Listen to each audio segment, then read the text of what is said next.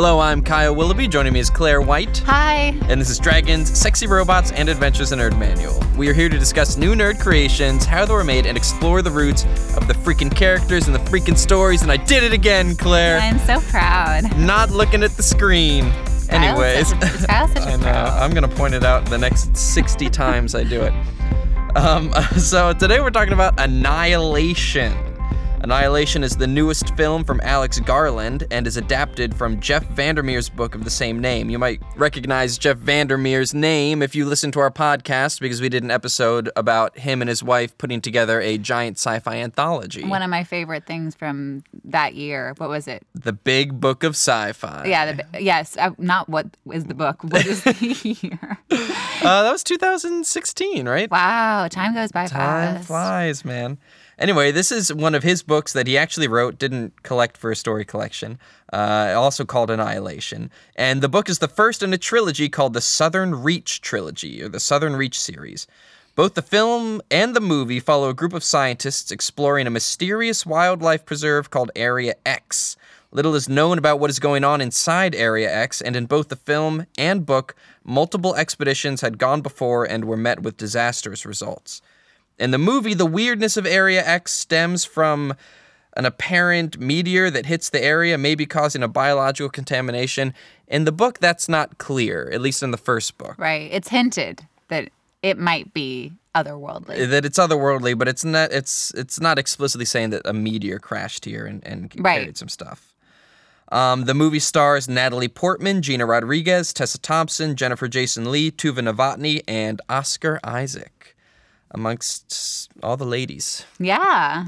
Definitely passes the Bechdel test. It definitely does pass the Bechdel test. I should also mention that it's kind of a horror film. It's a trippy, weird, but also very, very beautiful, but also really scary movie. This could be, we're talking about portals. This could kind of be a horror portal. We talked about that kind of be a couple fantasy. podcasts ago. Yeah. Claire is going to be talking about aliens, I believe, right? Yeah, and I'll explain that. Okay, I'll cool. explain my trajectory and how my mind got there. And I'm gonna talk just a teeny bit about Jeff Vandermeer and where his inspiration for the book, and then go into Alex Garland, who's had a very storied past adapting. Yeah, he's done some books cool to movies. stuff. Well, he's also had his own books adapted into movies by other people, so he's been on like every side of that. Oh, that's interesting. Yeah, I'm really excited. Yeah. Okay, so like we were talking about, this book, what seemed to basically intertwine the book and the movie was something otherworldly. Yeah. Because in interviews, I'm sure you'll go more into this, but Alex Garland said he was making a movie about self-destruction. Mm-hmm. And the book seems to be exploring the ineptitude of institutions, the deterioration of Earth. I've only read the first 1.5 of the Southern Reach trilogy. I'm in the middle of the second one right now. Yeah. So I kind of, when I was thinking about what I wanted to talk about, I felt very, very not qualified to talk about self-destruction or ecological disasters. Ecological disasters or the failure of institutions.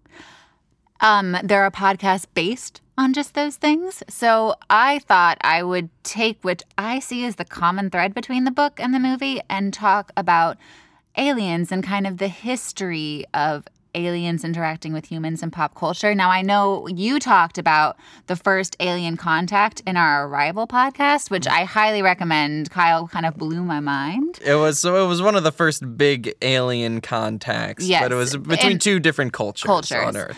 And also, when I was talking to a lot of people about this movie, they said that it reminded them a lot of Arrival and that idea of kind of how would contact with another world actually be. Yeah. So let's start with that after my very long intro. And not that I'm any more qualified to talk about this, but Claire is actually an alien, so she's very qualified to talk I'm an about alien in Canada. So first of all, let me introduce the term of cosmic pluralism. For those who don't know, it's the philosophical belief that there are many worlds in addition to Earth which could harbor extraterrestrial life. So this idea goes back as far as the ancient Greeks. Leucippus and Democritus, who were both philosophers who, and I find this very interesting, were at the time also preaching atomism, which is the idea that we're made up of many small particles. Ooh, the Greeks were so advanced. They were ahead of their time. They were or they were of their time. Yeah, and then, that's true. The Middle Ages just pulled everyone back. Yeah. And I'll kind of talk about that as well. But they suggested the cosmos contained infinite worlds. And a couple articles I read pinpointed this as the start of where extraterrestrial life started coming into the culture. That there could be other Earths places like this out Exactly. In the 2nd century, the satirist Lucian wrote a story where his heroes are carried by a whirlwind to the moon. And on the moon, there are men riding 3-headed vultures and people riding huge fleas that are bigger than elephants. And it turns out that the sun and the moon are engaged in a war. Oh, wow. So maybe that's the first science fiction alien story. Looking up the history of sci-fi, I've never seen that mentioned. That totally might be the first science fiction story. And this is, again, something that I just want to point out about the ancient Greeks. Aristotle figured out that the world was round and actually not that big in relation to the entire universe.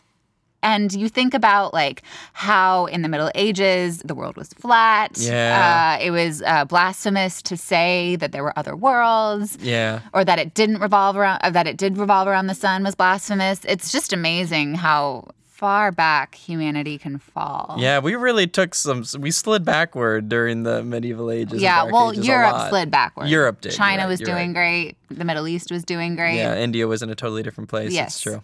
Speaking of other cultures, the idea of cosmic pluralism, and especially in the culture or literature, was in a lot of different places. There's a 10th century Japanese story about a bamboo cutter who finds a beautiful girl in a bamboo plant. And it turns out she's from the moon and has to go back. Wow, a lot of people living on the moon. Right. Well, actually, realized. I was doing this research and it kept on coming up, especially in early literature, that the moon is where the aliens live. But that's what people could see. Yeah, you could see a surface on it. With the naked eye, you could maybe even see craters and stuff. So it's oh. I mean, and you could see Mars and Jupiter and Venus, but not really. You don't exactly. They could be stars. You don't really know what those are. Yeah. Also, some medieval Muslim scholars believed in cosmic pluralism. Fakhr al-Din al-Razi argued that instead of Earth being the center of the universe, that there were thousands and thousands of worlds that were bigger than the Earth and were similar to Earth. And this is another kind of tangent. I love how these scientists use theology and philosophy as proof. So he actually cited the Quran as proof, and where the Quran says, all praise belongs to God, Lord of the worlds. And he pointed out that worlds plural meant that there were infinite worlds. Yeah, that's true.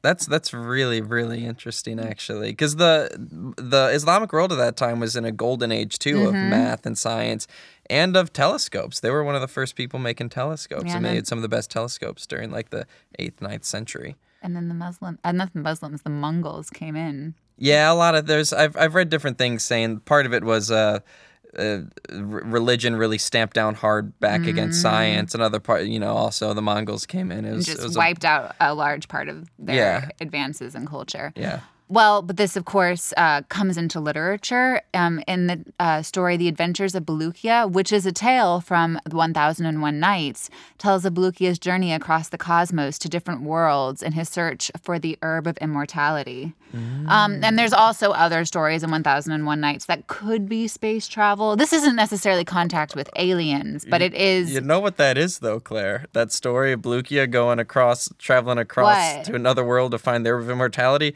That's Prometheus. That's Ridley Scott's bad alien prequels. I'm sure it's told better, too. Oh, gosh. Kyle loves Ridley Scott. His favorite director. You heard it here. So, like I was saying earlier, Christianity came into power, and texts that talked about multiple worlds were banned. It went against the Christian teachings that God created the earth specially. So it couldn't be real, and it was blasphemous to say anything otherwise. Yeah, that there could be other life, other places. You're not allowed to think that. But unfortunately, or I guess fortunately for everyone and the church, in the 17th century, the telescope was made stronger, and the idea of cosmic pluralism started to rise again, though you could be severely punished, especially in the beginning, for mentioning it. Giordano Bruno, who said that God might have created the universe where infinite planets existed, was burned at the stake in 1600. Galileo famously spent the later part of his life under house arrest and had to recant that the Earth circled around the sun. Yeah, when Copernicus made that observation, he waited until he died and then made sure his notes were released after he died before saying, so that he couldn't face the repercussions of having said that. But as far as literature goes, Galileo said that the moon looked like Earth through the telescope, or its terrain was very similar. So this whole idea that if the moon was similar to Earth, couldn't it also sustain life? Which isn't a far-fetched idea. And it became very popular in literature and, in the cultural zeitgeist, I guess. Yeah. Guess. Most famously, in 1609, Johannes Kepler, a German mathematician, astronomer, and I think overall a genius. Yeah, he was actually helped map Europe back in that time using astronomy to correctly calculate longitude and help redraw maps in Europe. Right. It's pretty interesting. He wrote The Somnium, a Dream, but it wasn't published till after his death in 1638. Probably because he feared retaliation, though I read he did always mean to publish it. And he feared it for the right reason, because then his son published it after his death. And I'm pretty sure his wife was burned at the stake. Really? For heresy. Ooh.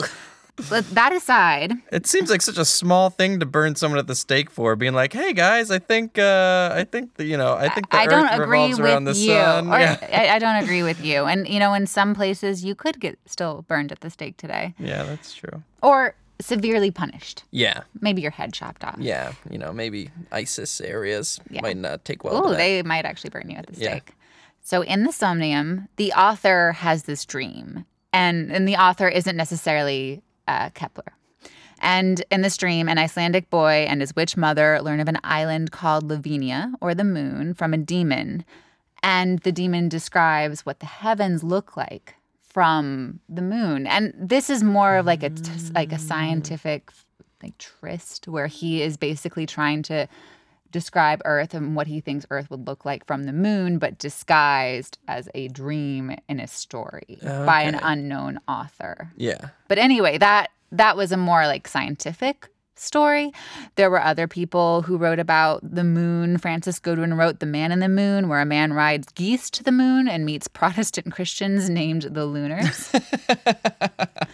Apparently, John Wilkins and Cyrano de Bergerac both wrote literature about lunar civilizations. Now I'm going to switch tracks and bring us forward in history a little bit. And we're going to go to Charles Darwin's theories of evolution and natural selection gaining wide acceptance. But Claire, why would you go to Charles Darwin? Oh, I thought you would ask that question, Kyle. We didn't plan it or anything. So in the 19th century, writers began to really start wondering what really might flourish beyond Earth. If natural selection was a thing, and people still believe for the most part, that it is, how would alien life forms adapt to their alien planets? Because before now, and all the other stories that I've mentioned, beings from other worlds looked like humans. Yeah, it was almost fantasy. Yeah, they ride geese. Yeah, they ride your giant ticks or termites or whatever it was. Fleas. I believe it was a flea. So this dramatically changed science fiction, and it starts to resemble the aliens that we know today. Yeah, tentacle monsters and whatever. Most famously, H.G. Wells, who was a student of Thomas Henry Huxley, and Thomas Henry Huxley, Tangent, was known as Darwin's bulldog for his advocacy of Darwin's theory of evolution. Oh, okay, I didn't know that. So H.G. Wells actually came from from the school of Darwin. Yes, exactly. Cool. Anyway, H.G. Wells, let me get back on track, is given credit for making the idea of aliens that we know today mainstream. Famously, War of the Worlds, where Martians invade southern England. He also wrote The First Men in the Moon, where moon-faring humans get captured by giant ants. I mean, that's close to what we have today when we think of aliens. Like Starship Troopers, they're fighting giant bugs. Right, but his ants. aliens didn't look like humans. Or they weren't humans, more importantly. Yeah. You weren't going and meeting lunars, Protestant moon Martians. Yeah, or Germans on the moon who were Protestants. Exactly.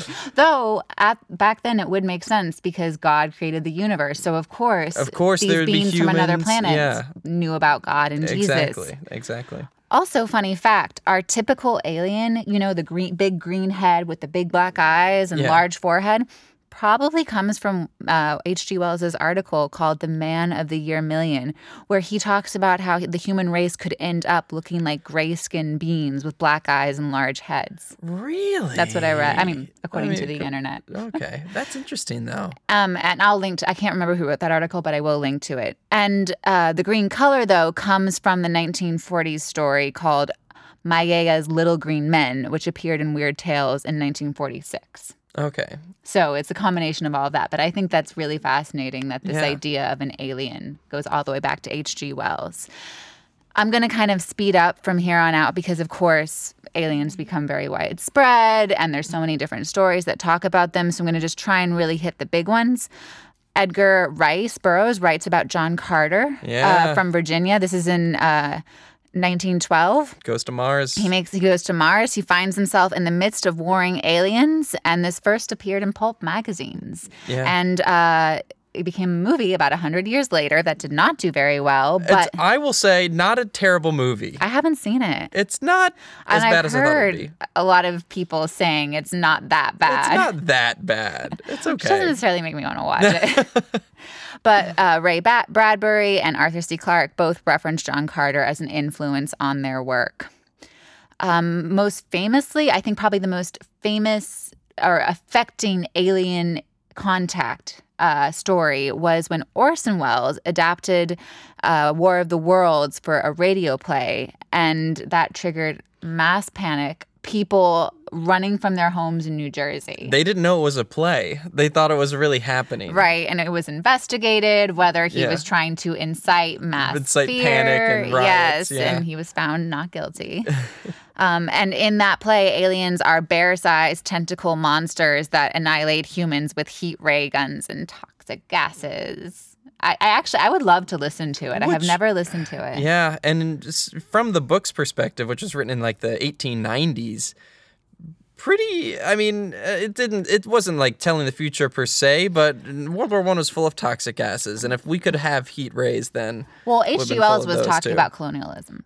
Yeah. I mean, that's exactly what he was touching on. Also, with H.G. Wells, you start seeing him using aliens as a metaphor for how we react to new life, or how new cultures, new people. how humans interact with other species, Yeah. our psychology, which is what aliens tend to be a metaphor for in culture in general. And also, they tend to reflect our worries of the time.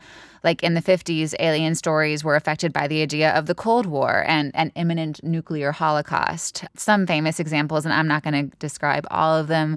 The Man from Planet X, The Day the Earth Stood Still, It Came from Outer Space. Da-da. Aliens also started appearing in movies. There's The Invasion of the Body Snatchers, Earth versus Flying Saucers, and War of the Worlds. And then again, the culture starts shifting. In the 60s and 70s, you get a more laissez-faire idea of aliens. You get 2001: A Space Odyssey and The Man Who Fell to Earth. You also get Hitchhiker's Guide to the Galaxy. You also get Star Trek with hot alien girls Yeah, in miniskirts. And you get Star Wars, but I'm more thinking of like yeah. aliens interacting with Earth. But yes, Star Trek does count. And then, do you know who really changed the alien genre around in the 80s? James Cameron. No, I don't know who. Steven Spielberg. Steven, with E.T. and Close Encounters. Yeah, all of a sudden aliens weren't this scary thing. Yeah, they weren't coming to kill you. Exactly. They could be your friend. They could be your friend, or they could just be curious passersby. Yes, that's what they say. That's what the humans say. Oh, wow. Claire is totally an alien, guys. She's from California, so there's that. And there's also conspiracy theories that the government actually made Close Encounters to make the populace not afraid of Afraid of humans, aliens anymore, or space. But Spielberg did influence the genre, and all of a sudden you have all these movies coming out where aliens aren't necessarily out to kill you. You have Contact as an example. Yeah. Where the aliens are just curious. Yeah. And then you have Independence Day, where the aliens are not curious. They just are here to blow things up. They want to take all of Earth's resources. I was reading this piece that was saying that, and then we backtracked. It is Carl Sagan. I can't remember if he was alive then. He probably was. He probably did not enjoy Independence Day. But lately, in my opinion also, we've been getting a lot more thoughtful science fiction. You have District 9. Yeah. Where it actually shows what happens if aliens came and they weren't that powerful, and how humans would react to them. Also, another movie that uses aliens as a metaphor for, other. I mean, in that case, it's refugees and poor people. And then we have movies like Arrival. Yeah. And of course, now we get to Annihilation. And, there's always different. I think, in my mind, movies are really catching up with literature, alien movies especially, technologically. And also, they've become more accepted. So you can do more thoughtful pieces. Yeah, you can do smarter sci-fi movies, which include aliens. Right. Now, and not that there really weren't cool.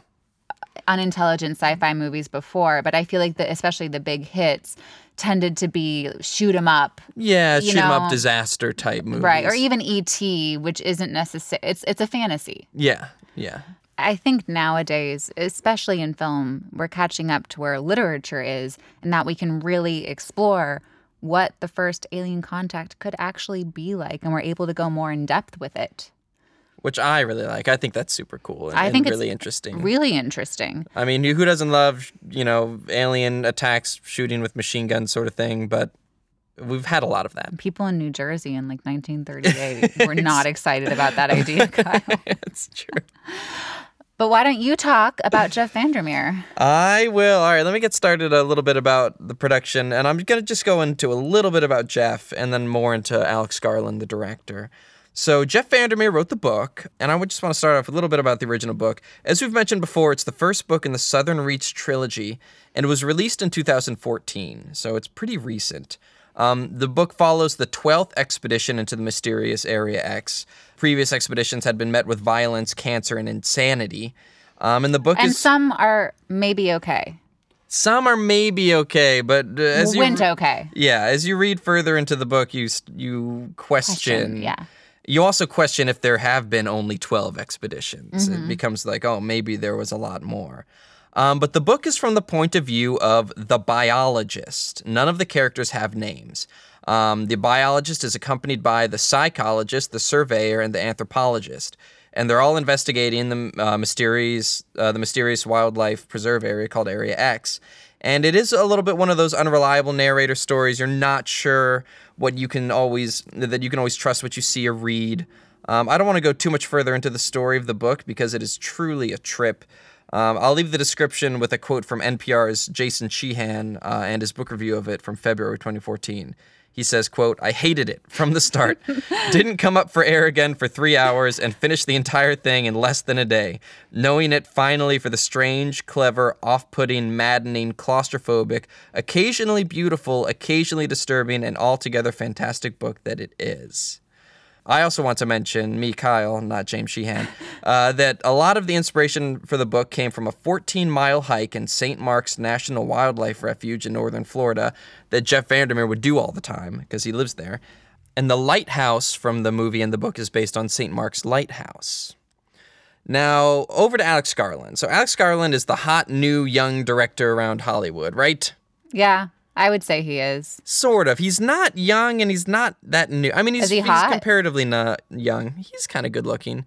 It's funny, watching interviews with him made me think like, this is what I imagined what I imagined Charlie Brooker, the guy who did Black Mirror. This is what I imagined he would look and sound like. Oh, how so? Alex Garland is a lot more serious. Like there is some levity there, but there's also like a pretension. Charlie Brooker's not that pretentious. Charlie Brooker is not that pretentious. Alex Garland is weirdly humble, but there is a pretension about him from just that I got from watching interviews. Not that that's bad or anything. I feel like he's earned it. He's talented. He's very talented. Now, he's an interesting guy because he's been on every side of movie adaptations. He's written books that were then in turn adapted into films, and he's adapted another person's novel from the page to the screen. Hold your horses, Claire. We'll get there. I'm so excited.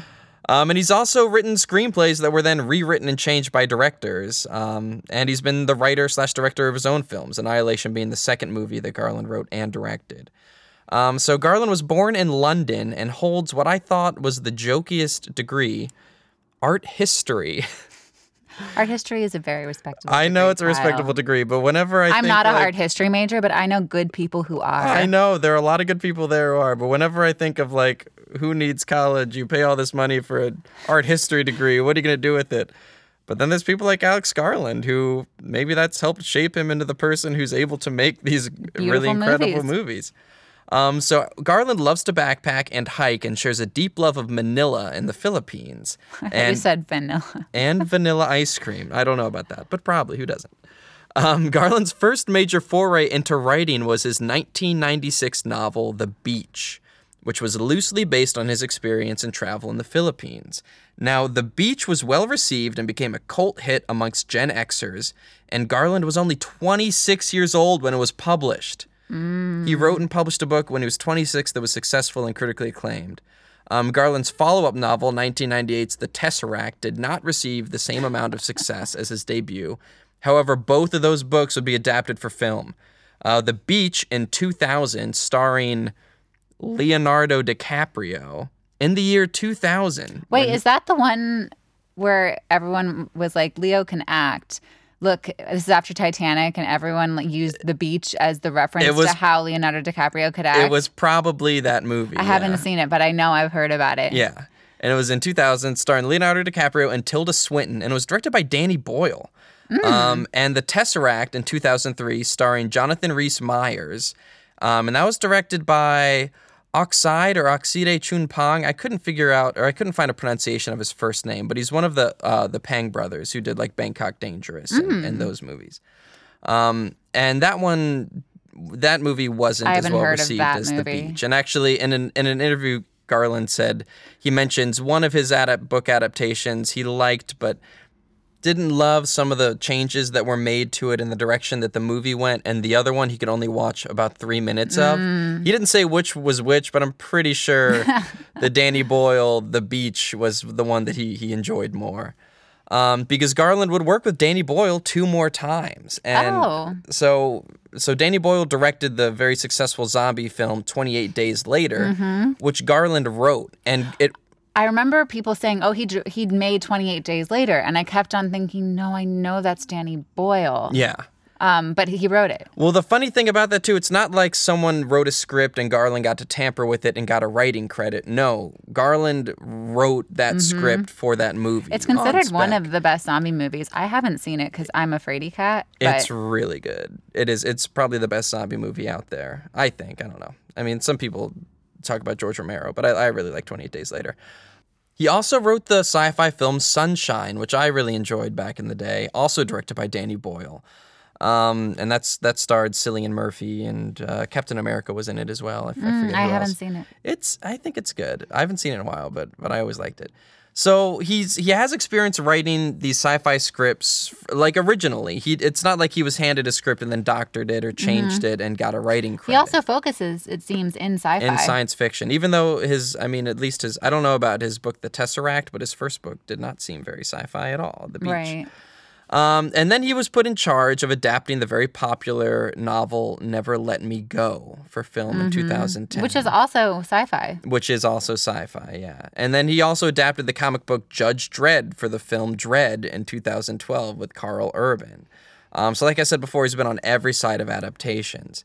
Now, Garland made his directorial debut with the indie hit Ex Machina, which I haven't seen, actually. You would love it. I know I would. And it was in 2014 around the time we were forming this podcast. 2014? We weren't forming it that long ago, were we? Were we? It was... I remember that one of the reasons Sexy Robots is in our name is because I think James had seen Ex Machina recently. Yeah, and he was like, and he was really into sexy robots. Yeah, I mean, it is the quintessential sexy robot. It is, yeah. I'm a huge fan of the movie. And that netted him a couple Oscar nominations, and it had great reviews, and it starred Oscar Isaac. And it was during the editing. And Alicia Vikander, who is going to be Laura Croft Tomb Raider, yeah. And who won an Oscar. Yeah, and Domhnall Gleeson, who is... in everything. In everything these days. So it was during the editing of Ex Machina, before the film was even released, that Garland was given Jeff Vandermeer's book, Annihilation, which he loved. He says it's one of the most original stories he's ever read. And he praised its dreamlike atmosphere. So he decided he wanted to bring it to the screen. Now, Garland contacted Vandermeer about how to adapt the story. Basically, he says, looking for permission from Vandermeer to do a really loose version of the actual book. And Vandermeer said, go for it, make it your own thing. I'd love to see other people's spin on this. Now, in adapting the novel, Garland went in a different direction than he had for previous adaptations. So in a Talks at Google interview on February 22nd, Garland says that his movie is an adaptation of the atmosphere of the book, as opposed to his almost slavish adaptation of Never Let Me Go, which I've seen the movie and read the book, and that was kind of shot for shot the book. Right. And his character adaptation of Judge Dredd, which he said it was a big sci-fi world, they had a small budget, so he just tried to make a smaller movie that was really true to the character. I also think with Never Let Me Go, it was such a huge hit that you kind of had to be cut for cut. Yeah, that you had to like really stick to the book. That's true. Now, Garland says he wrote the screenplay from memory alone, never referring back to the original material, and he did so before the other two books in the series were released. And that's so he didn't want to refer back to the book and double check things because he wanted to capture that dreamlike quality that he said he felt while reading it. So he was like, all right, if I felt like it was a dream when I was reading it, I want to go from memory and to help make my script feel more like a dream or feel more, loosey-goosey. Cerebral. Yeah. And to try and capture the odd feel of Area X, the setting of the book and the movie, Garland filmed in southern England, but this is really weird. They brought in plants and trees and dressed it up to look like North Florida. So it's filmed in England, but it's with all this kind of Florida vegetation plopped on top of it, along with a lot of colorful, set fungi pieces. And set pieces. Yeah, as you know, Claire. And I want to move on to some of the controversy surrounding this movie. So this movie was accused of whitewashing, which is, where a character in, say, a book or a story is originally Asian or a person of color. In this case, it was half Asian. And then a white person is cast to star them in the movie version. So it has to do with Natalie Portman's character. Who's the lead? She's the lead. And in the original series, she's described as being half Asian. Also, Jennifer Jason Leigh's character is described as being half Native American. Now, Garland does have a defense of this, and it might check out. Garland's defense is that he wrote the script and started production and casting of the movie before the later books came out, and that he didn't know. Because like I said before, the first book has I didn't say this before, but the first book, there's very little description of any character. Right, because I had read the first book when I read about the controversy, and I remember being confused because I couldn't remember the race ever being mentioned, the main character's race. No character's race is mentioned in the first book. They don't even have names. It's not until the second book that names and ethnicities are revealed for some of these characters. Now, Garland released a statement concerning the allegations. He says, quote, "This is an awkward problem for me because I think whitewashing is a serious and real issue, and I fully support the groups drawing attention to it. But the characters in the novel I read and adapted were not given names or ethnicities. I cast the film reacting only to the actors I met in the casting process or actors I had worked with before. There was no studio pressure to cast white. The casting choices were entirely mine. As a middle-aged white man, I can believe I might at times be guilty of unconscious racism, in the way that potentially we all are. But there was nothing cynical or conspiratorial about the way I cast this movie." Now, some people are saying that there's no way he hadn't read the other books when he was writing this movie because some of what happens in the first Annihilation book and in the movie are things that happen in later books. Well, that's what I thought after I started reading the second book. But I also saw interviews with him when he was saying he was surprised at how closely his movie lined up with what some of the later books did. And he said he didn't read the later books purposefully because he didn't want them to affect his script. And he didn't want to read the later books and then go back and change things. So I don't know. I want to get a little bit more into it in the opinion section. But as far as... No, go ahead. As far as box office goes, it has made $22 million domestically so far, and it had a budget of $40 million. It's really underperforming, actually. Oh, no. It's not doing very well at all. And Paramount did a really curious thing with this film. Instead of having a European release, they sold the European distribution rights to Netflix. So this movie is not appearing in films outside of US, Canada, or China. Every other market... And I mentioned European, but all other markets, the distribution rights were sold to Netflix. Wow. Did they say why? They were afraid that it was going to be too smart for audiences, and they had done test screenings of this movie last year, back in May, I think it was. And test screening, because this movie's been finished for a while, the test screenings did not go well, and people were confused. So they got nervous. They hedged their bets. And in a European market that maybe would have been more receptive to this movie, they sold the rights to Netflix. Right. Well, and he's British, so he can't even have his movie in theaters in his own country. He mentions he's very upset about that he made this movie for theaters, and he's sad it can't even be seen in a theater in his native England. I'd be sad too. Yeah. So... I don't know. Paramount, I looked up a lot of articles on this. So I don't want to go into it because I feel like I've been talking for a while now, but Paramount's been doing some funny things, and they're kind of a mess right now as far as a movie company. I don't really have a franchise, do they? Wait, is Fast and Furious Paramount? No, that's Universal. That's Universal. They have Transformers movies and Mission Impossible. Those are their two big tentpoles. So they also were the ones who released Arrival, though. They're the ones who did Arrival. So they did have success with a cerebral, kind of thought-provoking science fiction movie. How critically? Do you know how it's Very well critically. The movie is highly reviewed. It has an 86% on Rotten Tomatoes, and it has a 79 Metacritic score. So I think it's time to jump into our opinions. And Claire, what did you think of the movie? I enjoyed it. I enjoyed it a lot. I guess I didn't enjoy it as much as I thought I was going to because I loved Ex Machina so much. And you haven't seen it. Ex Machina, you say this is a horror movie? Ex Machina is a horror movie. Really? I think. I was more terrified in Ex Machina than I ever was in this movie. And I didn't necessarily know what was going to happen in this movie because it is so different from the book. Yeah. But I really enjoyed it, and I really like that this kind of science fiction is being made, like I talked about in my segment. I love this kind of cerebral, intelligent, not necessarily shoot-'em-up sci-fi. Yeah, and it's not even that it's not shoot 'em up too. I feel like it's not spoon feed you the plot. There's a lot you have to infer. Well, from there's no watching nukes going off. Yeah. You know, there's no army being sent in to deal with the problem. And you have to kind of think while you're watching it and look for things. Mm-hmm. I agree. I really liked this movie. I loved the book. I couldn't put the book down. I thought it was one of the best things I've read recently. Now, what do you think about the whitewashing controversy? Because you've read a bit of book 2. I haven't read the second book yet. I don't know. I guess Jeff Vandermeer wasn't involved in the casting process at all because I would almost think it would be his duty to step in and say, hey, the character is this. But I know that there's a thing where you kind of hand over the script and you're done. Yeah. You know, he gets paid. He doesn't go from there. I have no idea what to think of it. Yeah. They did talk, like they discussed adapting this movie before the other 2 books were written. Mm-hmm. I wonder if Jeff Vandermeer mentioned that to him, that the lead character is supposed to be half Asian, or... I mean, I like to believe that he didn't know. Yeah.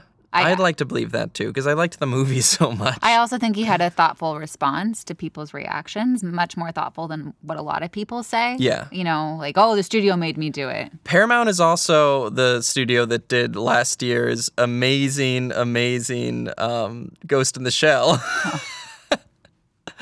which had a serious whitewashing problem as well. Yeah, but that's a really serious whitewashing problem. Yeah, what do you think about it? I don't know. Like you said, I want to believe that he didn't know because I liked the movie. I also can see a scenario where he wrote the script, got Natalie Portman on board to sell it to the studio, then found out that the main character was half Asian, but too many balls were rolling, and he felt like he couldn't, like the studio maybe was only going to do it with a star like Natalie Portman or something. Right, and he was also pitching a movie where the male character is really just a side thing. Yeah, Oscar Isaac is hardly in it. Yeah. He's a part of the plot, but Yeah. it's his absence is more a part of the plot than his presence actually is. Yeah. It's mostly Portman, Gina Rodriguez, Tessa Thompson, and Jennifer Jason Leigh. And Tuva Novotny. I'd never heard of her before, but I thought she was really good. I mean, the performances are all really good. He Yeah. cast really strong actors. I love that it's an all-female-led sci-fi movie. Yeah, Because I'm trying to think of the other smart sci-fi movies that I've seen recently, and you think of Arrival. Yes, Amy Adams is the lead, but that's it. Yeah, it's kind of just Amy. Yeah. I mean, can you think of anything else that's more female-led?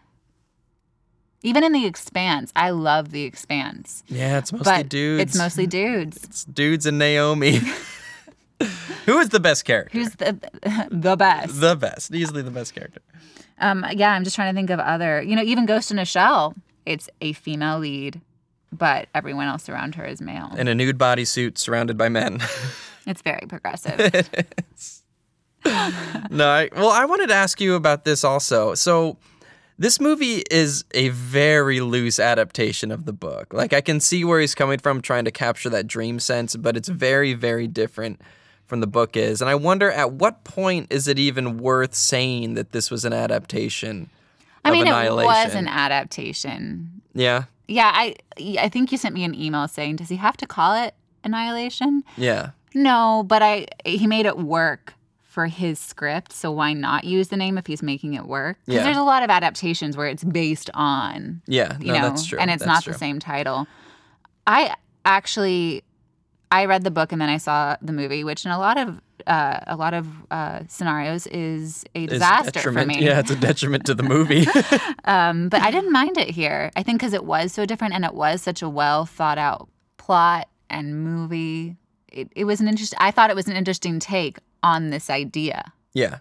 Like I said, I really love the movie. I think its climax is extremely intense, and I'm still thinking about it. It's a movie that has stuck with me since I saw it definitely days had ago. nightmares. More from the book though. I think because I read the book after the movie. After I saw the movie, I was like, I need to read the book.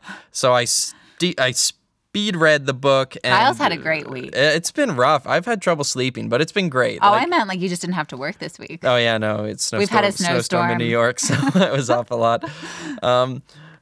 But yeah, the one thing that the book does, and Alex Garland does this in his movie, he says, is that he tried to make sure that the weirdness was kind of tapered. He says, start the movie in a suburban setting, and then just have it progressively get a little weirder, because the strange thing about strangeness is you get acclimated to it. So if the movie starts really strange and trippy, when it becomes stranger and trippier later, it's harder to notice. But this starts normal and just gets weirder and weirder in a good way, in a really good way for me. It depends on your perspective. That's true. Your perspective. If you're in the movie, it might not be as good. Yeah, no, definitely not. I would not want to be any of those people in that movie.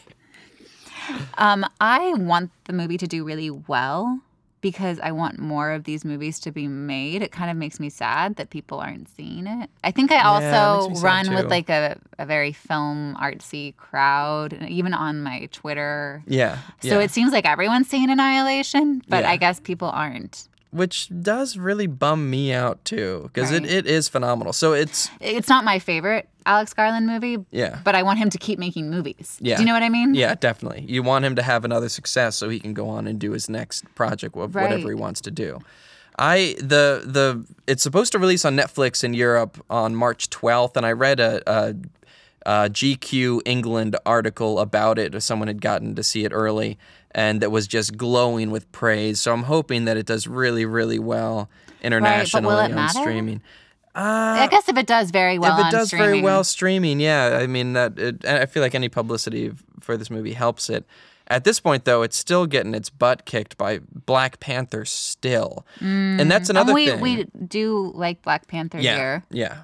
But that is another thing where, like, this movie was made or was finished last summer, but Paramount was betting against it so hard they released it like the week after Black Panther, or around the same time as Black Panther. Paramount couldn't have known how big Black Panther was going to be. But you could hazard a guess, but yeah, that was a gamble in itself. That's true. I just think it is funny that they waited until a large Disney Marvel release to release this movie, and Disney Marvel releases normally Disney dominate. Not releasing a Marvel movie. That's a very good point, Claire. You're right about that.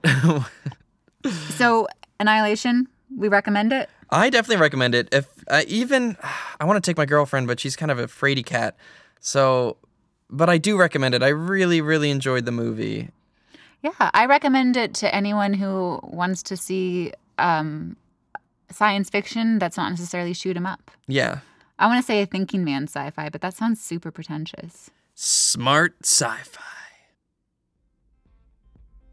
Thank you all so much for listening. Once again, I'm Kyle Willoughby. And I'm Claire White. And this is Dragons, Sexy Robots, and Adventures, a Nerd Manual. Feel free to contact us on our website at dsrapodcast.com, and we would love it if you could rate and review us on iTunes.